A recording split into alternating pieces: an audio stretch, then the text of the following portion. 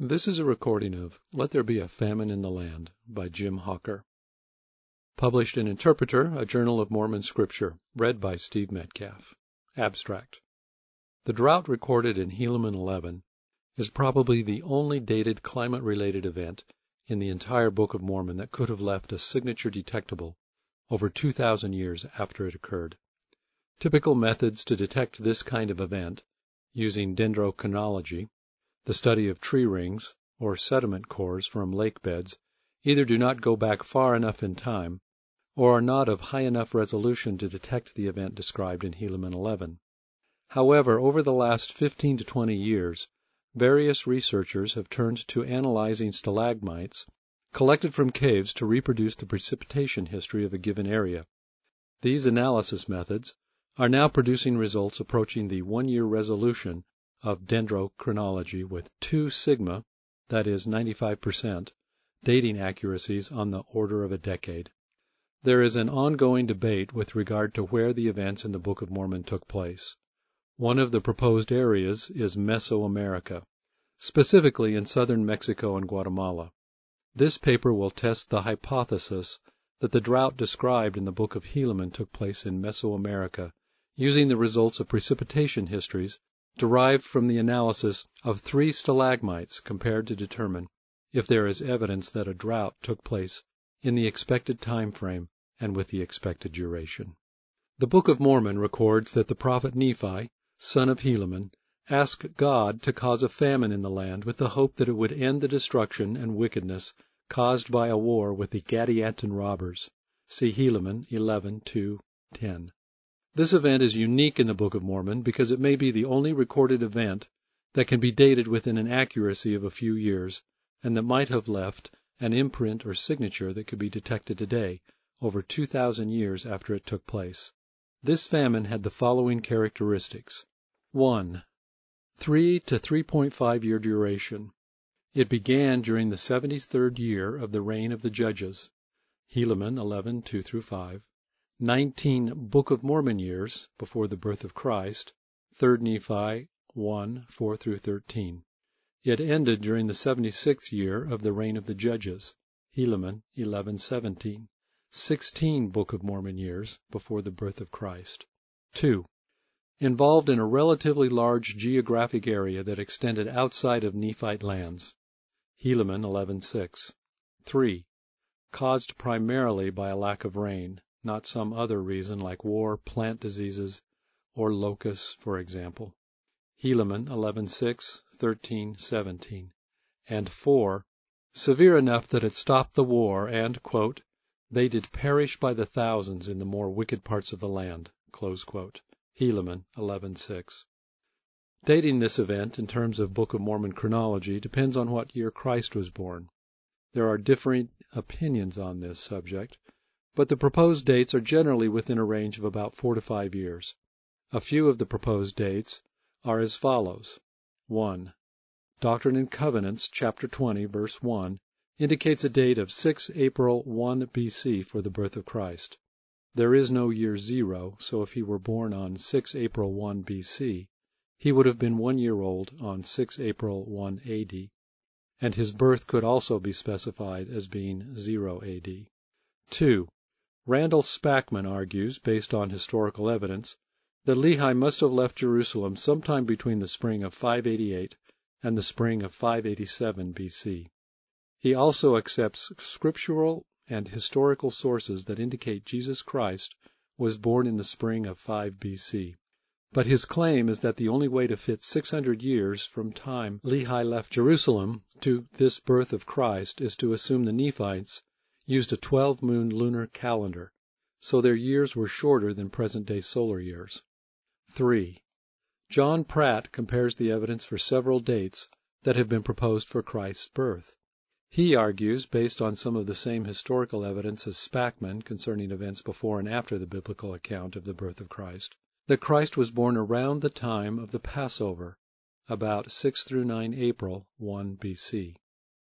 4.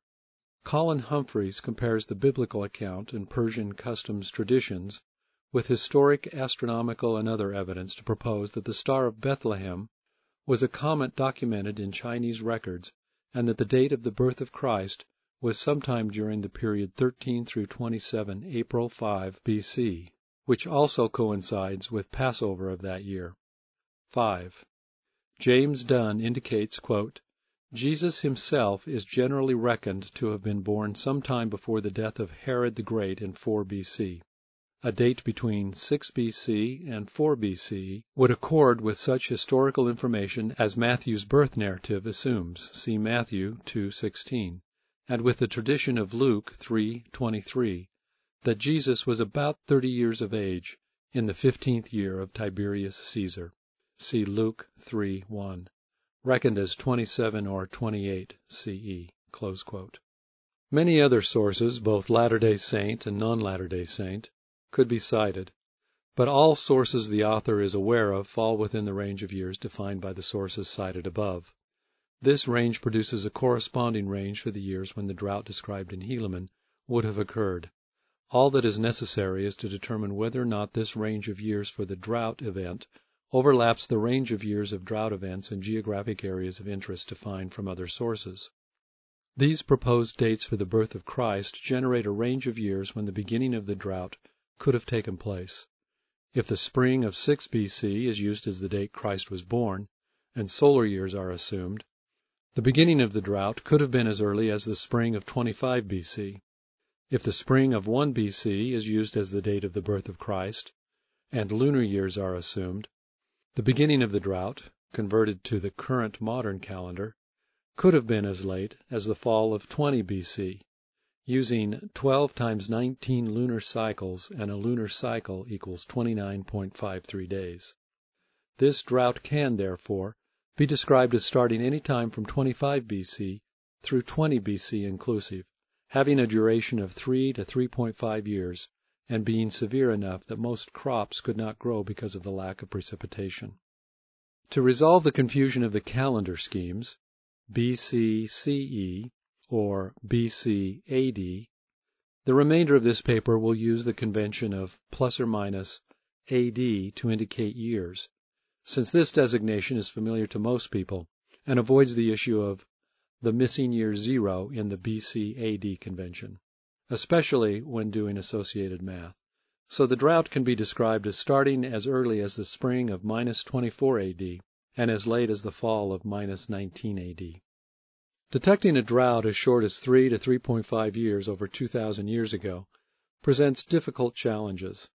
The method used to reconstruct the precipitation history needs a resolution on the order of half of the duration of the event being sampled. This means the time between samples of the precipitation history must be about 1 3/4 years or less. Any approach having a width between samples that is much larger than this value might not detect the event, or even if it does, it would only provide an extremely coarse measure of its duration.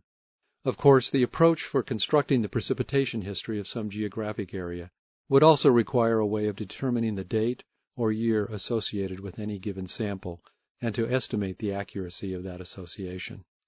Many people are familiar with dendrochronology, the study of tree rings to reconstruct the precipitation history of a given area. The width of the rings can be used to determine the amount of precipitation by correlating the widths of the rings with known precipitation records in modern times. The earliest portions of the ring width patterns from modern trees are then correlated with the most recent patterns of older trees whose life overlapped the modern trees. As long as trees can be identified in a given area whose lives continuously overlapped backward in time, this method can provide a continuous estimate of the precipitation history that extends back before precipitation records were kept. The date associated with each sample or tree ring of this precipitation is determined by simply counting the number of tree rings to the desired year in the past. This method of constructing a precipitation history satisfies the requirements for detecting the event in the Book of Helaman, since it has a resolution that is approximately 1 year per sample and can be dated to an accuracy of approximately 1 year. One proposed location for the events of the Book of Mormon is the Mesoamerican area, described in great detail by John Sorensen. But with regard to the drought described in Helaman and a proposed setting of Mesoamerica, dendrochronology is of no use because the oldest tree ring chronologies of the Mesoamerican region do not cover the period of interest. minus 24 to minus 19 AD. The oldest dated tree ring in this region comes from central Mexico and begins in AD 771. However, over the last 15 to 20 years, researchers have been developing methods that have resolutions high enough and dating accurate enough to begin to identify drought events with the characteristics specified in the account recorded in Helaman. In addition, these methods have been used to generate precipitation histories for the Mesoamerican region. This paper will test the hypothesis that the drought described in the Book of Helaman took place in the geographic area known as Mesoamerica using the results of precipitation histories derived from these new sources and methods. High-resolution methods of estimating precipitation. One of the postulated theories for the demise of the Mayan and other Mesoamerican civilizations has been that it was caused by prolonged droughts on the order of many decades. This has motivated researchers to develop methods for reconstructing the precipitation history of Mesoamerica. Another motivation has been the study of historical climate patterns for the Mesoamerican region as they relate to present climate change and the effect of prolonged conditions like El Niño on weather patterns. To achieve high resolution and accurate dating, many researchers have turned to the use of speleothems, that is, cave deposits, such as stalagmites growing in caves in the region of interest. The resolution of the precipitation history obtained from stalagmites is dependent on several factors. One important factor is the rate of growth of the stalagmite. A comparatively short stalagmite that grew over a particular time would have a poorer resolution than a much longer stalagmite that grew over the same period.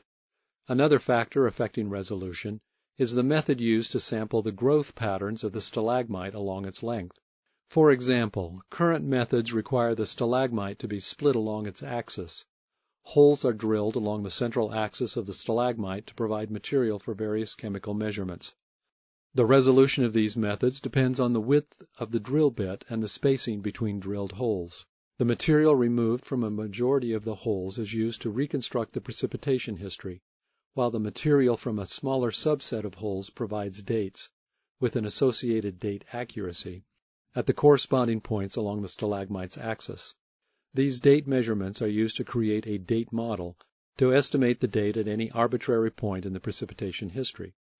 These invasive methods and a non-invasive method using light for reconstructing a high-resolution precipitation history from stalagmites follow.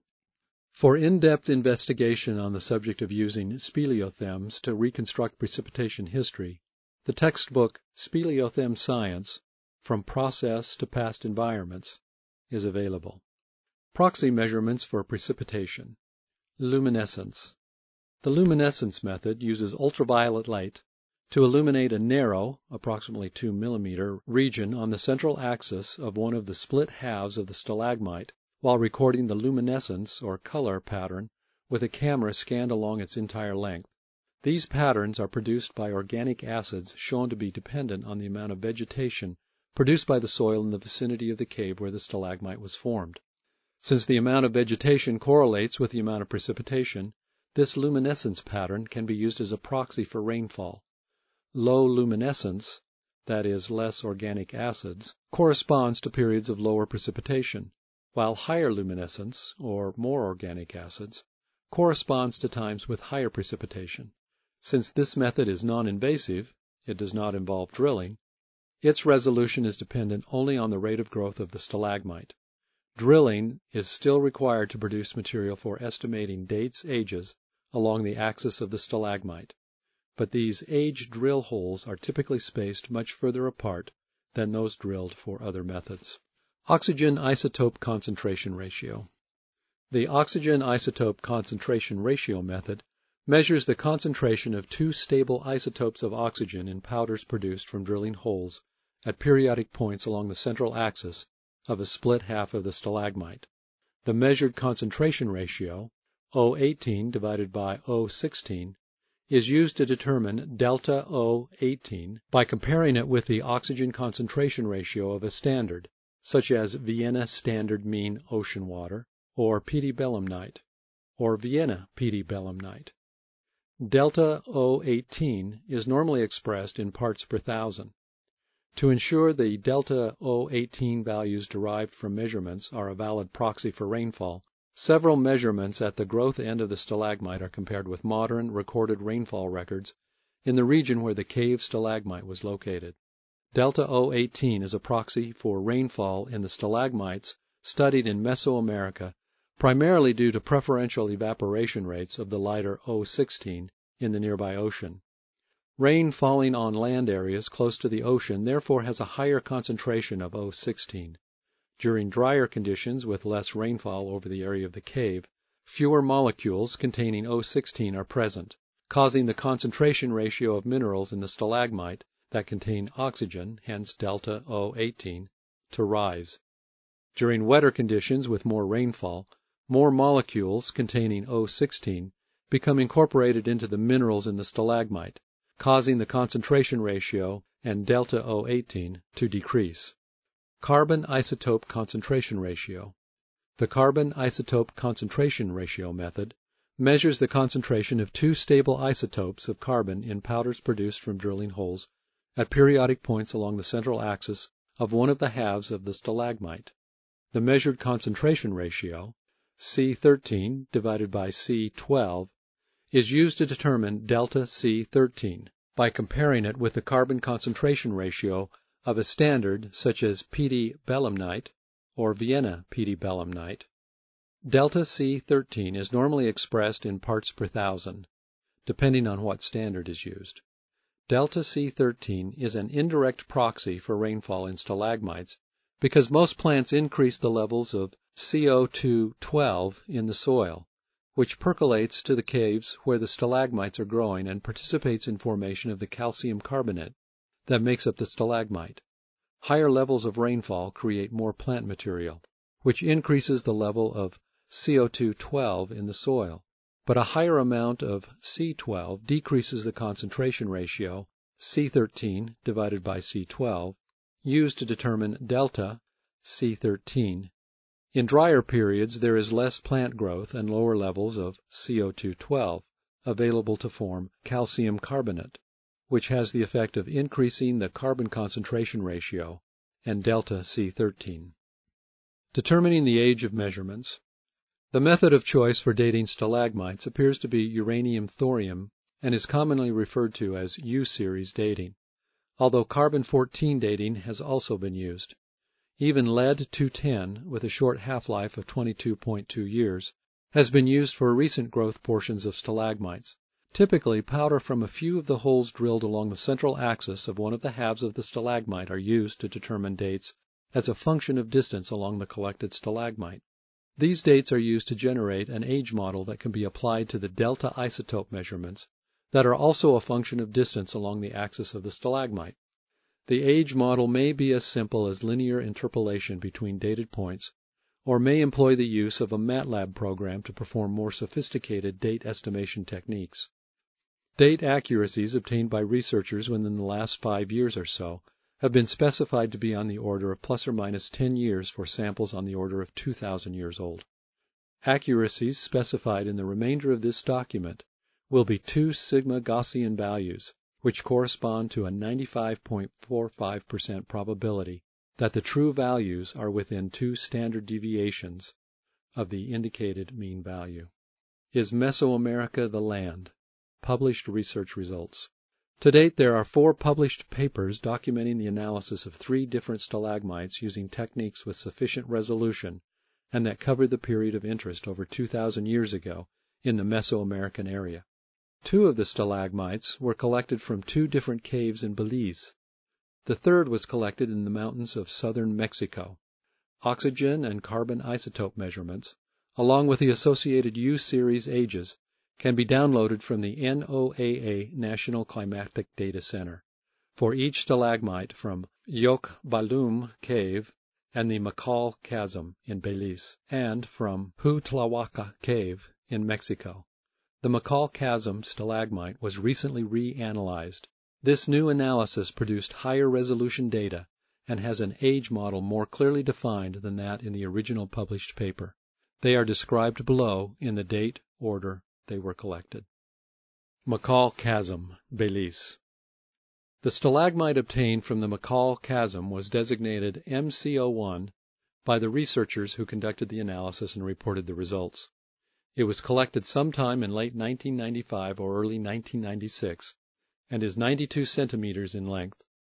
Several methods were used to reconstruct the precipitation history recorded in MC01. The results of only two have resolutions high enough to meet the requirements specified above to detect the event recorded in Helaman. The authors refer to these methods as petrographic examination and ultraviolet stimulated luminescence, or UVL. Petrographic analysis examines the crystalline structure of the stalagmite to identify transitional boundaries between layers. There are two important types of boundaries that are of interest. Type E surfaces show signs of layer erosion and are associated with increased water flow, while Type L surfaces have layers that rapidly thin away from the apex and are associated with reduced water flow and lessened calcium carbonate deposition. No Type E boundaries were outlined in MC01, while 15 Type L boundaries were found during the period approximately 4,700 years before present, or BP, where BP is 1995. 5 of these Type L boundary layers coincide with the Nephite Book of Mormon time span. The authors of the most recent analysis indicate the resolution of the luminescence data has a median pixel interval of 0.066 millimeters that corresponds to a median 0.38 years of growth per pixel.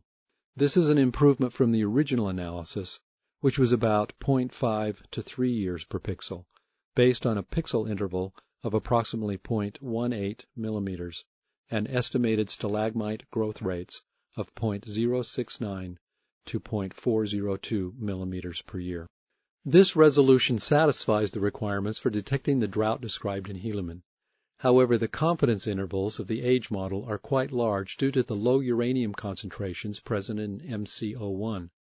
Because of these large confidence intervals, the authors identify somewhat long periods where all precipitation proxies indicate below average rainfall. They call each of these periods a major dry event, or MDE. An MDE is defined as a multi-decadal period with sustained values of delta O18 and delta C13 substantially higher than preceding and following values that coincide with UVL values substantially lower than preceding and following values. Additionally, an MDE will include petrographic evidence of significant dryness in the form of a Type L boundary. The thinning layers associated with Type L boundaries are physical evidence of reduced stalagmite growth and support the conclusion that higher delta O18 and delta C13 values coincide with lower UVL, indicate drier conditions. They also indicate that the Type L boundaries associated with the MDEs are always found at the end of an MDE. That is, the Type L boundary caps the stalagmite zone with high stable isotope values and low UVL values. Once the MDEs were identified, the authors correlate the associated times with other published results to show that, at least on a multi-decadal time scale, there is agreement between those results. In a similar way, we will correlate and compare Type L boundary events, the luminescence data for MC01, with the data from other published high-resolution results, and the drought event described in Helaman 11 in a summary section at the end of this paper. Huitlahuaca Cave, Mexico. A stalagmite was collected from deep, approximately 800 meters from the cave entrance, within Huitlahuaca Cave in May 2010, and designated JX6 by the researchers who performed the analysis. The much longer distance of the stalagmite from the cave entrance is a factor that distinguishes it from the other stalagmites in Belize considered in this article, which were both near their respective cave entrances. This fact significantly affected the age model and date accuracies for JX6. The age model created by the researchers is based on 20 U-series measurements over a 1,041 millimeter span of the 1,115 millimeter long stalagmite.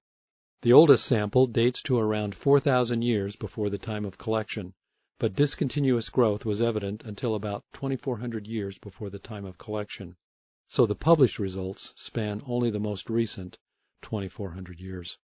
The reconstructed precipitation history is based on delta O18 measurements made from micromilling at 1 millimeter intervals, which corresponds to an average approximately 3-year resolution.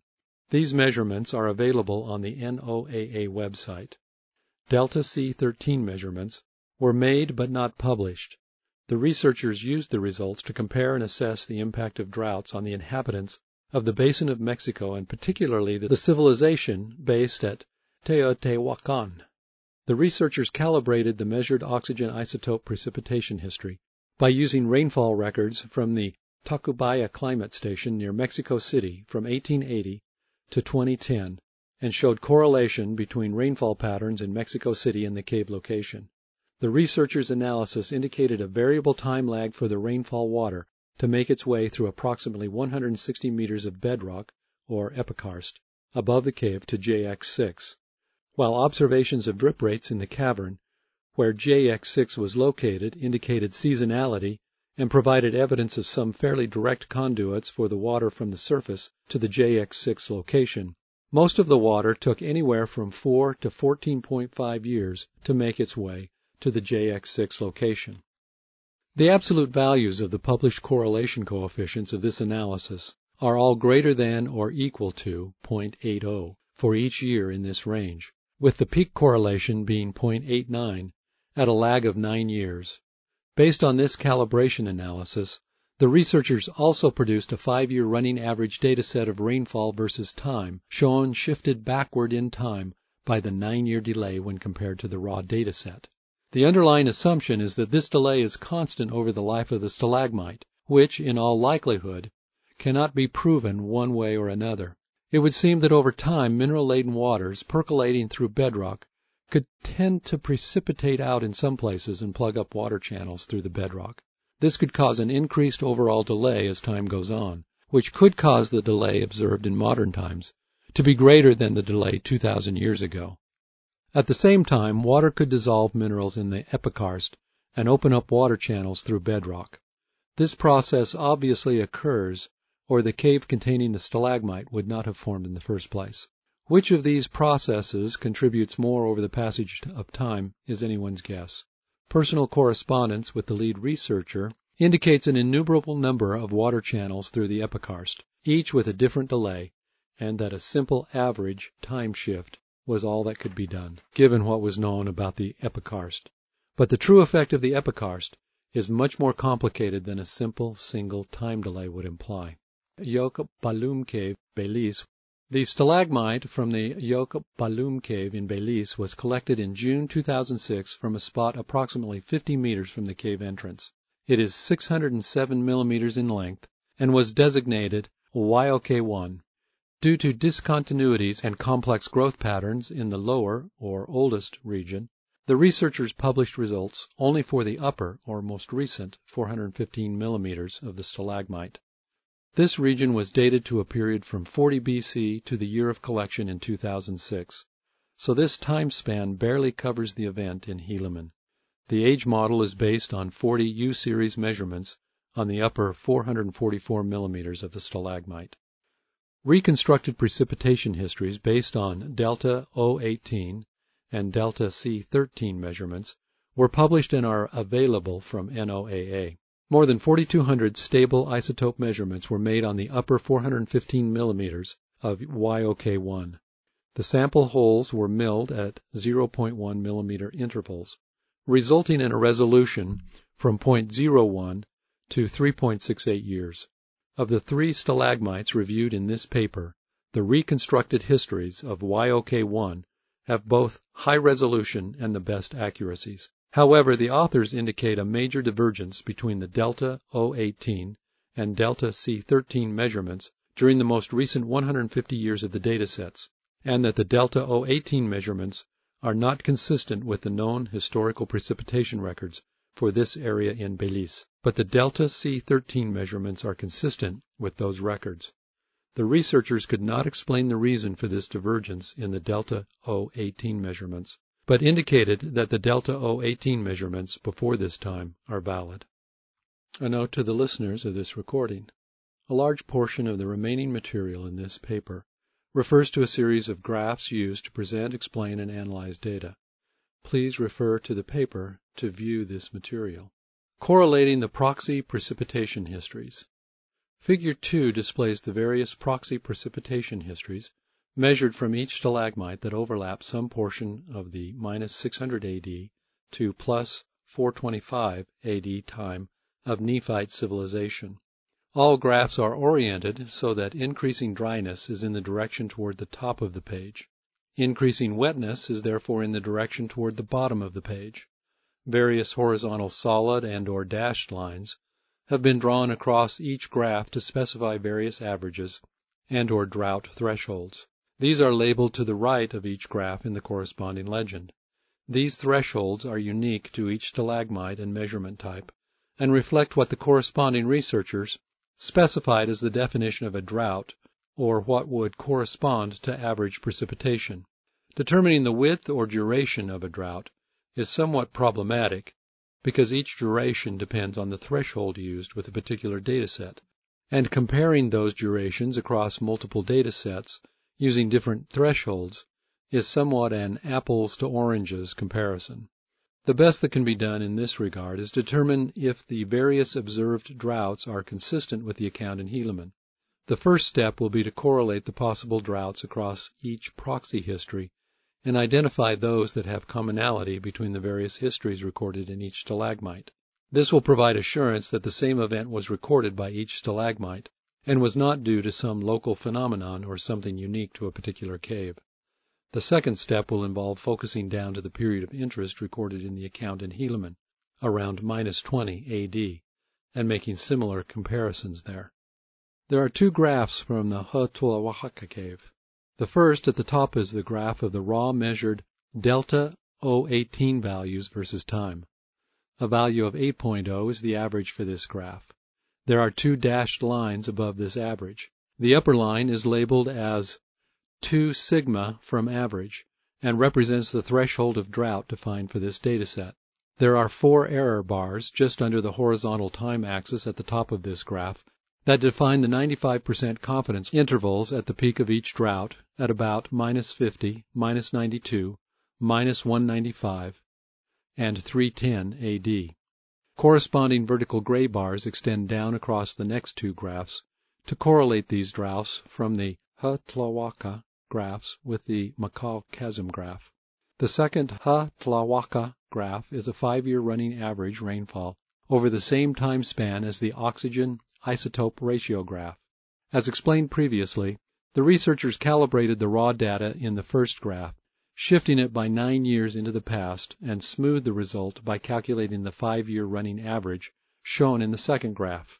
This averaging process, by definition, will lengthen any defined drought peaks by about 5 years in this graph when compared to the raw oxygen isotope ratio graph. The vertical gray bars that define the drought confidence intervals line up with the peaks in this second graph, rather than those in the raw oxygen isotope ratio graph, because it is the calibrated and presumably more accurate result. The reader should keep in mind that these confidence intervals are not durations of droughts. They are intervals of time that define when the actual peak of the drought seen in the graph could have occurred. In other words, one could grab the peak and stretch or pull the peak to the left or to the right within the defined confidence interval. There are also 4 confidence intervals above the peaks in this running average rainfall graph. They are wider than the corresponding confidence intervals in the raw oxygen isotope ratio graphs to take into account the subtraction of the average 9-year lag. This 9-year lag is really a random variable with a standard deviation that affects the resulting variance associated with each peak.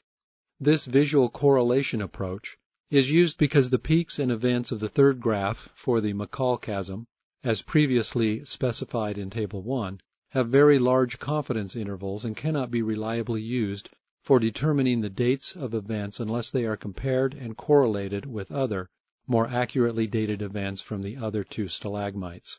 Only these 4 droughts are referenced from the Huitzilopochtli stalagmite because only the Huitzilopochtli precipitation proxy histories overlap the Makal chasm for the period before 40 AD, when the Yok-Balum record begins. All other drought events later than minus 40 AD are referenced using the Yok-Balum record because it has the highest reported accuracy of the three stalagmites.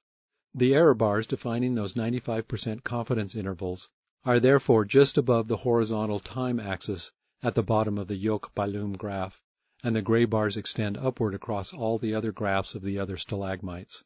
The McCall-Chasm graph contains the type L boundary layer events, in addition to the luminescence precipitation proxy history. These boundary events appear as vertical lines at the indicated date. It is clear that the leftmost and rightmost of the four Tlahuaca drought events at minus 325 AD and minus 50 AD correlate very well with corresponding type L boundary layers and luminescence peaks in the McCall-Chasm record. The other two drought events in between these two dates do not appear to have corresponding peaks in the McCall-Chasm record, but it is significant that the McCall-Chasm luminescence graph does show exactly two other peaks that would qualify as a drought at values of less than or equal to 100 pixel intensity during this time span. They could correspond to these two Tlahuaca drought events because they are well within the plus or minus 300-year 95% confidence intervals associated with the McCall-Chasm data.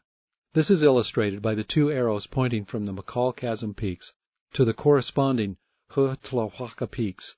Between these two drought events in both stalagmite records is a single pronounced wet period or a dip around 175 AD. This provides solid evidence that the two stalagmites are recording the same events, despite the large confidence intervals specified for the McCall-Chasm record. The Book of Mormon is silent with regard to events that might be related to climate around the time of any of these four drought events. They may have been weak in severity or not important enough to mention in Mormon's abridgment. Or perhaps the reason the Helaman account is the only mention of a drought over a 1,000-year history was that it was the only one specifically requested by a prophet of God, that it came to pass as requested, and that it ended as requested, understandably an important lesson to teach and record in a religious record. The Yoke-Baloum stalagmite record is used as a reference to correlate with drought events for the other two stalagmites for the time span later than 40 AD, when the Yoke-Baloum record begins. It is readily apparent that the carbon isotope ratio graph is much less noisy than the oxygen isotope ratio graph, with very well-defined peaks that define potential drought events. The carbon isotope ratio is used here as the basis for defining potential drought events using the 1 sigma above average threshold at minus 7.4 parts per 1,000 VP-DP, as long as there is a corresponding peak above the 2 sigma threshold in the Yoke-Baloum oxygen isotope ratio graph that is within the 95% confidence interval associated with the carbon isotope ratio peak. The Yoke-Baloum oxygen isotope scale is defined by the left vertical axis of the graph. There are 8 possible drought events about minus 15, 117, 183, 213, 235, 258, 277, and 347 AD that meet the defined criteria. Of these, the only possible drought event that correlates with the other two stalagmite records is the one at minus 15 AD. The only peaks less than the 100 pixel intensity drought threshold present in the McCall-Chasm graph are those at minus 15 AD and 410 AD. Both these peaks also have an associated type L boundary. The 410 AD peak appears to be present only in the Tlahuaca rainfall graph because of the 9-year left shift from the calibration process and the 5-year averaging. It would also appear in the top raw data plot if the horizontal axis would have been extended another 15 years or so. But a peak is not present in the Yoke-Baloum carbon isotope ratio graph at this time, and yet is present in the Yoke-Baloum oxygen isotope graph. It is interesting to note, however, that even the McCall-Chasm graph indicates drier conditions beginning around 180 AD, which coincides with clear peaks in both Yoke-Baloum isotope ratio graphs and the Tlahuaca graphs, and it appears there may have been multiple successive droughts or consistently drier than normal years that spanned nearly 100 years until around 280 AD. The Book of Mormon narrative just prior to and around 183 AD is very brief. However, sometime between 111 AD and 201 AD, there were some people who revolted from Christ's church and became Lamanites. It is pure speculation, but could this long span of below normal precipitation have been a contributing underlying factor of this revolt?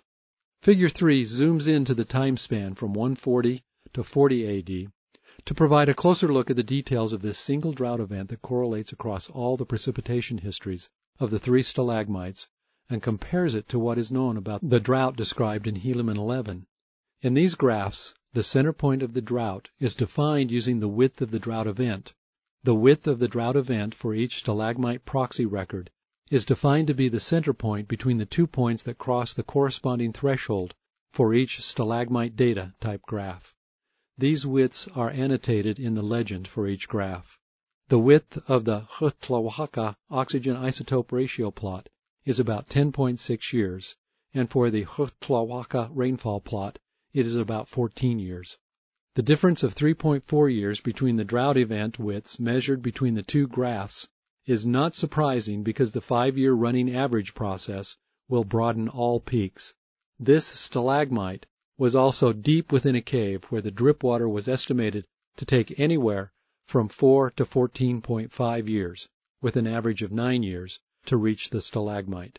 The 3.5-year drought described in Helaman 11 could therefore appear as an event in the oxygen isotope ratio graph that was 7.5 to 18 years in duration, or, if the average is used, a duration of 12.5 years. This 10.6-year drought duration is consistent with the conditions that formed the stalagmite and the account in Helaman 11. The McCall Chasm drought event is about 6.5 years in duration, or about double the duration of the event described in Helaman 11. If the peak-to-peak definition of the drought is used, the duration drops to 4.9 years. It is also interesting to note that the drought in the Huitlahuaca and the McCall Chasm graphs also appear to have the same shape, with distinct peaks near the beginning and the end of the drought. The noisy Yoke-Ballum oxygen isotope ratio graph has a width of 11.4 years, while the Yoke-Ballum carbon isotope ratio graph has a peak width of 3.2 years. This last graph has a width highly consistent with the duration of the drought described in Helaman 11. But the two isotope records for this stalagmite don't seem to be consistent with regard to the duration of the drought. The drought durations as measured using the various defined thresholds indicate a drought sometime between 3.2 and 11.4 years in duration, excluding the Huitlahuaca rainfall width, which is lengthened by the 5-year averaging. This compares with the account in Helaman 11 of 3.0 to 3.5 years. This exercise illustrates the difficulty in attempting to determine drought event durations and comparing them between different stalagmites using a variety of data types and their corresponding drought thresholds. There is certainly consistent evidence that the drought was less than about 1 decade, and very likely fewer than 6.5 years in duration, if the noisy Yoke-Ballum oxygen isotope results are removed. Similar to Figure 2, the 2 sigma or 95% confidence intervals are shown above each drought event or peak for the Huitlahuaca and Yoke-Ballum stalagmites, although in this case the midpoint of the confidence interval coincides with the middle of the drought defined by the threshold crossings of the drought peak rather than the year corresponding to the maximum peak value. The McCall Chasm confidence intervals are not shown in Figure 3 because they would simply be lines that span the entire width of the graph without providing any additional information. They can be seen in Figure 2. The period that defines the range of possible drought midpoints from the Helaman 11 account is represented by the light red vertical column that spans across all graphs. The most important result of this graph and this paper is that this time span derived from the Helaman 11 account intersects all 95% confidence intervals at the only time when all these 95% confident intervals overlap. A 5-year shift in either direction would have missed intersection with one or more confidence intervals in the Huitlahuaca or Yoke-Ballum graphs. Even the McCall Chasm drought with the corresponding type L boundary layer at 25 AD is very close, approximately 5 to 7 years, to the expected time frame despite the associated large, plus or minus 367 years, 95% confidence interval. Conclusion. It is simply remarkable that dating analysis methods applied to stalagmites can now be used to estimate 1. A drought occurred just over 2,000 years ago in Mesoamerica. 2. This drought happened within a few years of when the Book of Mormon account says it should have happened, based on estimates from multiple proxy precipitation records from 3 different stalagmites in the Mesoamerican area. And 3. To the extent that a rough duration of this drought can be measured with the available proxy data and defined thresholds, they indicate a drought duration of somewhere between 3.2 to 11.4 years, a range that includes the 3 to 3.5 year duration described in the Book of Mormon. Whereas there may be other places in the North-South American continents where droughts occurred during the same time frame, based on these results, the Mesoamerican area cannot be excluded as a candidate for a place where the events in the Book of Mormon occurred. The evidence from these stalagmites can now be added to a continually increasing body of evidence that points to Mesoamerica as the setting for the Book of Mormon. Addendum. With respect to the possibility that the Helaman 11 drought event took place in the present-day United States, somewhere east of the Mississippi River, there is evidence against that hypothesis. To date, the author has found one stalagmite with nearly the required resolution for the period of interest a little over 2,000 years ago in the eastern United States. It was collected from the DeSoto Caverns in northern Alabama in 2008. The analysis, presented in a master's thesis, indicates that the time from minus 72 AD to plus 28 AD was one of the wettest 100-year periods in the previous 1,500 years. This 100-year period is shown in Figure 4 by the darker gray-colored bar. The analysis explains that the time series used in the plots were generated by the errant time series analysis software, but the time series values were not included in the thesis, other than in plots. The delta O18 and delta C13 measurements were included in the thesis at 0.1 millimeter intervals, along with a table of dated samples. The author contacted Mr. Aldridge to obtain the time series, but he indicated that the hard drive where his data was kept was destroyed in Hurricane Harvey in 2017. So the author constructed a plot by estimated the time series from the table of dated samples and the isotope measurements. The author believes it is adequate to provide some conclusions. The plots in Figure 4 show the measurements for delta O18 left y-axis and delta C13 right y-axis over a 1,550-year span from 1500 to 50 AD for the DeSoto Cavern stalagmite. The 100-year period centered around 22 AD from 72 to 28 AD includes one of the 2 wettest periods during this 1,550-year time span, as indicated by the more negative excursions from an approximately 2,000-year average equal to minus 3.0 plus or minus 0.5 for delta O18, and shown by the top horizontal line passing through the upper plot. The short-term delta O18 average over the 100-year period centered at minus 22 AD is minus 3.45. This is 0.94 sigmas below average normal on the wet side of average. The long-term average, delta C13 value, over a approximately 2,000-year period is minus 6.8 plus or minus 1.2, is shown by the bottom horizontal line. The short-term delta C13 average over the same 100-year period, centered at 22 AD, is 8.28. This is 1.2 sigmas below average normal on the wet side of average. The 2 sigma date accuracy for this short-term 100-year time is 46 years. The measurement samples in this region of the stalagmite are spaced about every 2.8 years, possibly somewhat less during periods when the stalagmite was rapidly growing. This resolution is about 1 year longer than desired, but is high enough to detect a drought event as short as 3.5 years with 1 or 2 samples. These results indicate that it is unlikely that a drought occurred anywhere near northern Alabama within plus or minus 50 years of the time the drought described in the Book of Mormon occurred for the following specific reasons. 1. The delta O18 direct proxy for rainfall indicates significantly higher precipitation, that is rainfall, than average within plus or minus 50 years of the expected drought time frame. 2. The delta C13 indirect proxy for rainfall indicates significantly higher precipitation through plant growth than average within plus or minus 50 years of the expected drought time frame. 3.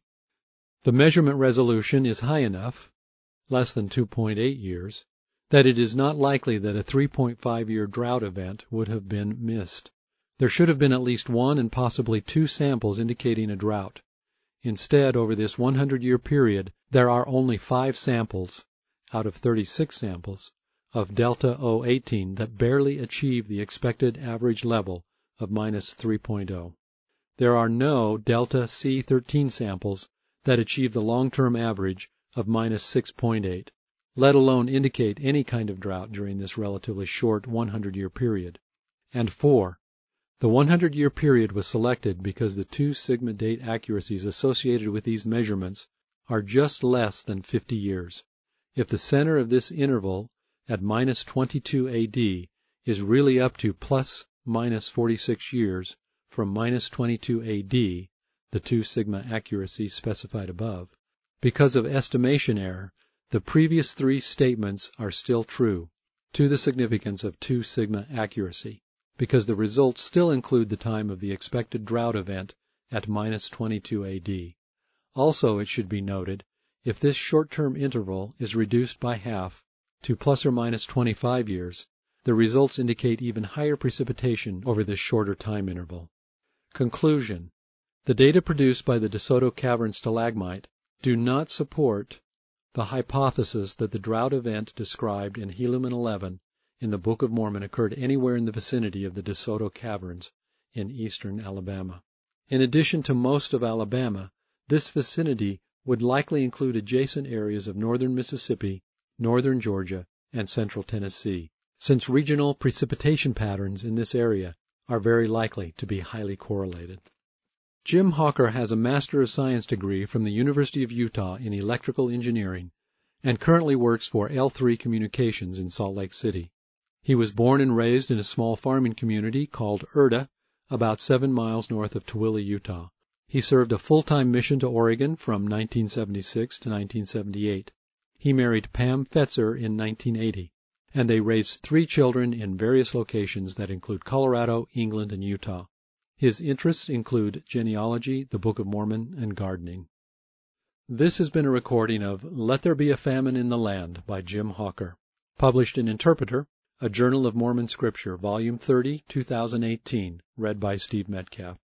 This audio recording is copyrighted under a Creative Commons license and may be freely distributed if it remains unchanged. The journal and its website are credited and is for non-commercial use. A printed version of this and many other articles on Mormon Scripture can be found at mormoninterpreter.com. More information about the Interpreter Foundation, along with a wide array of additional resources, can be found at interpreterfoundation.org.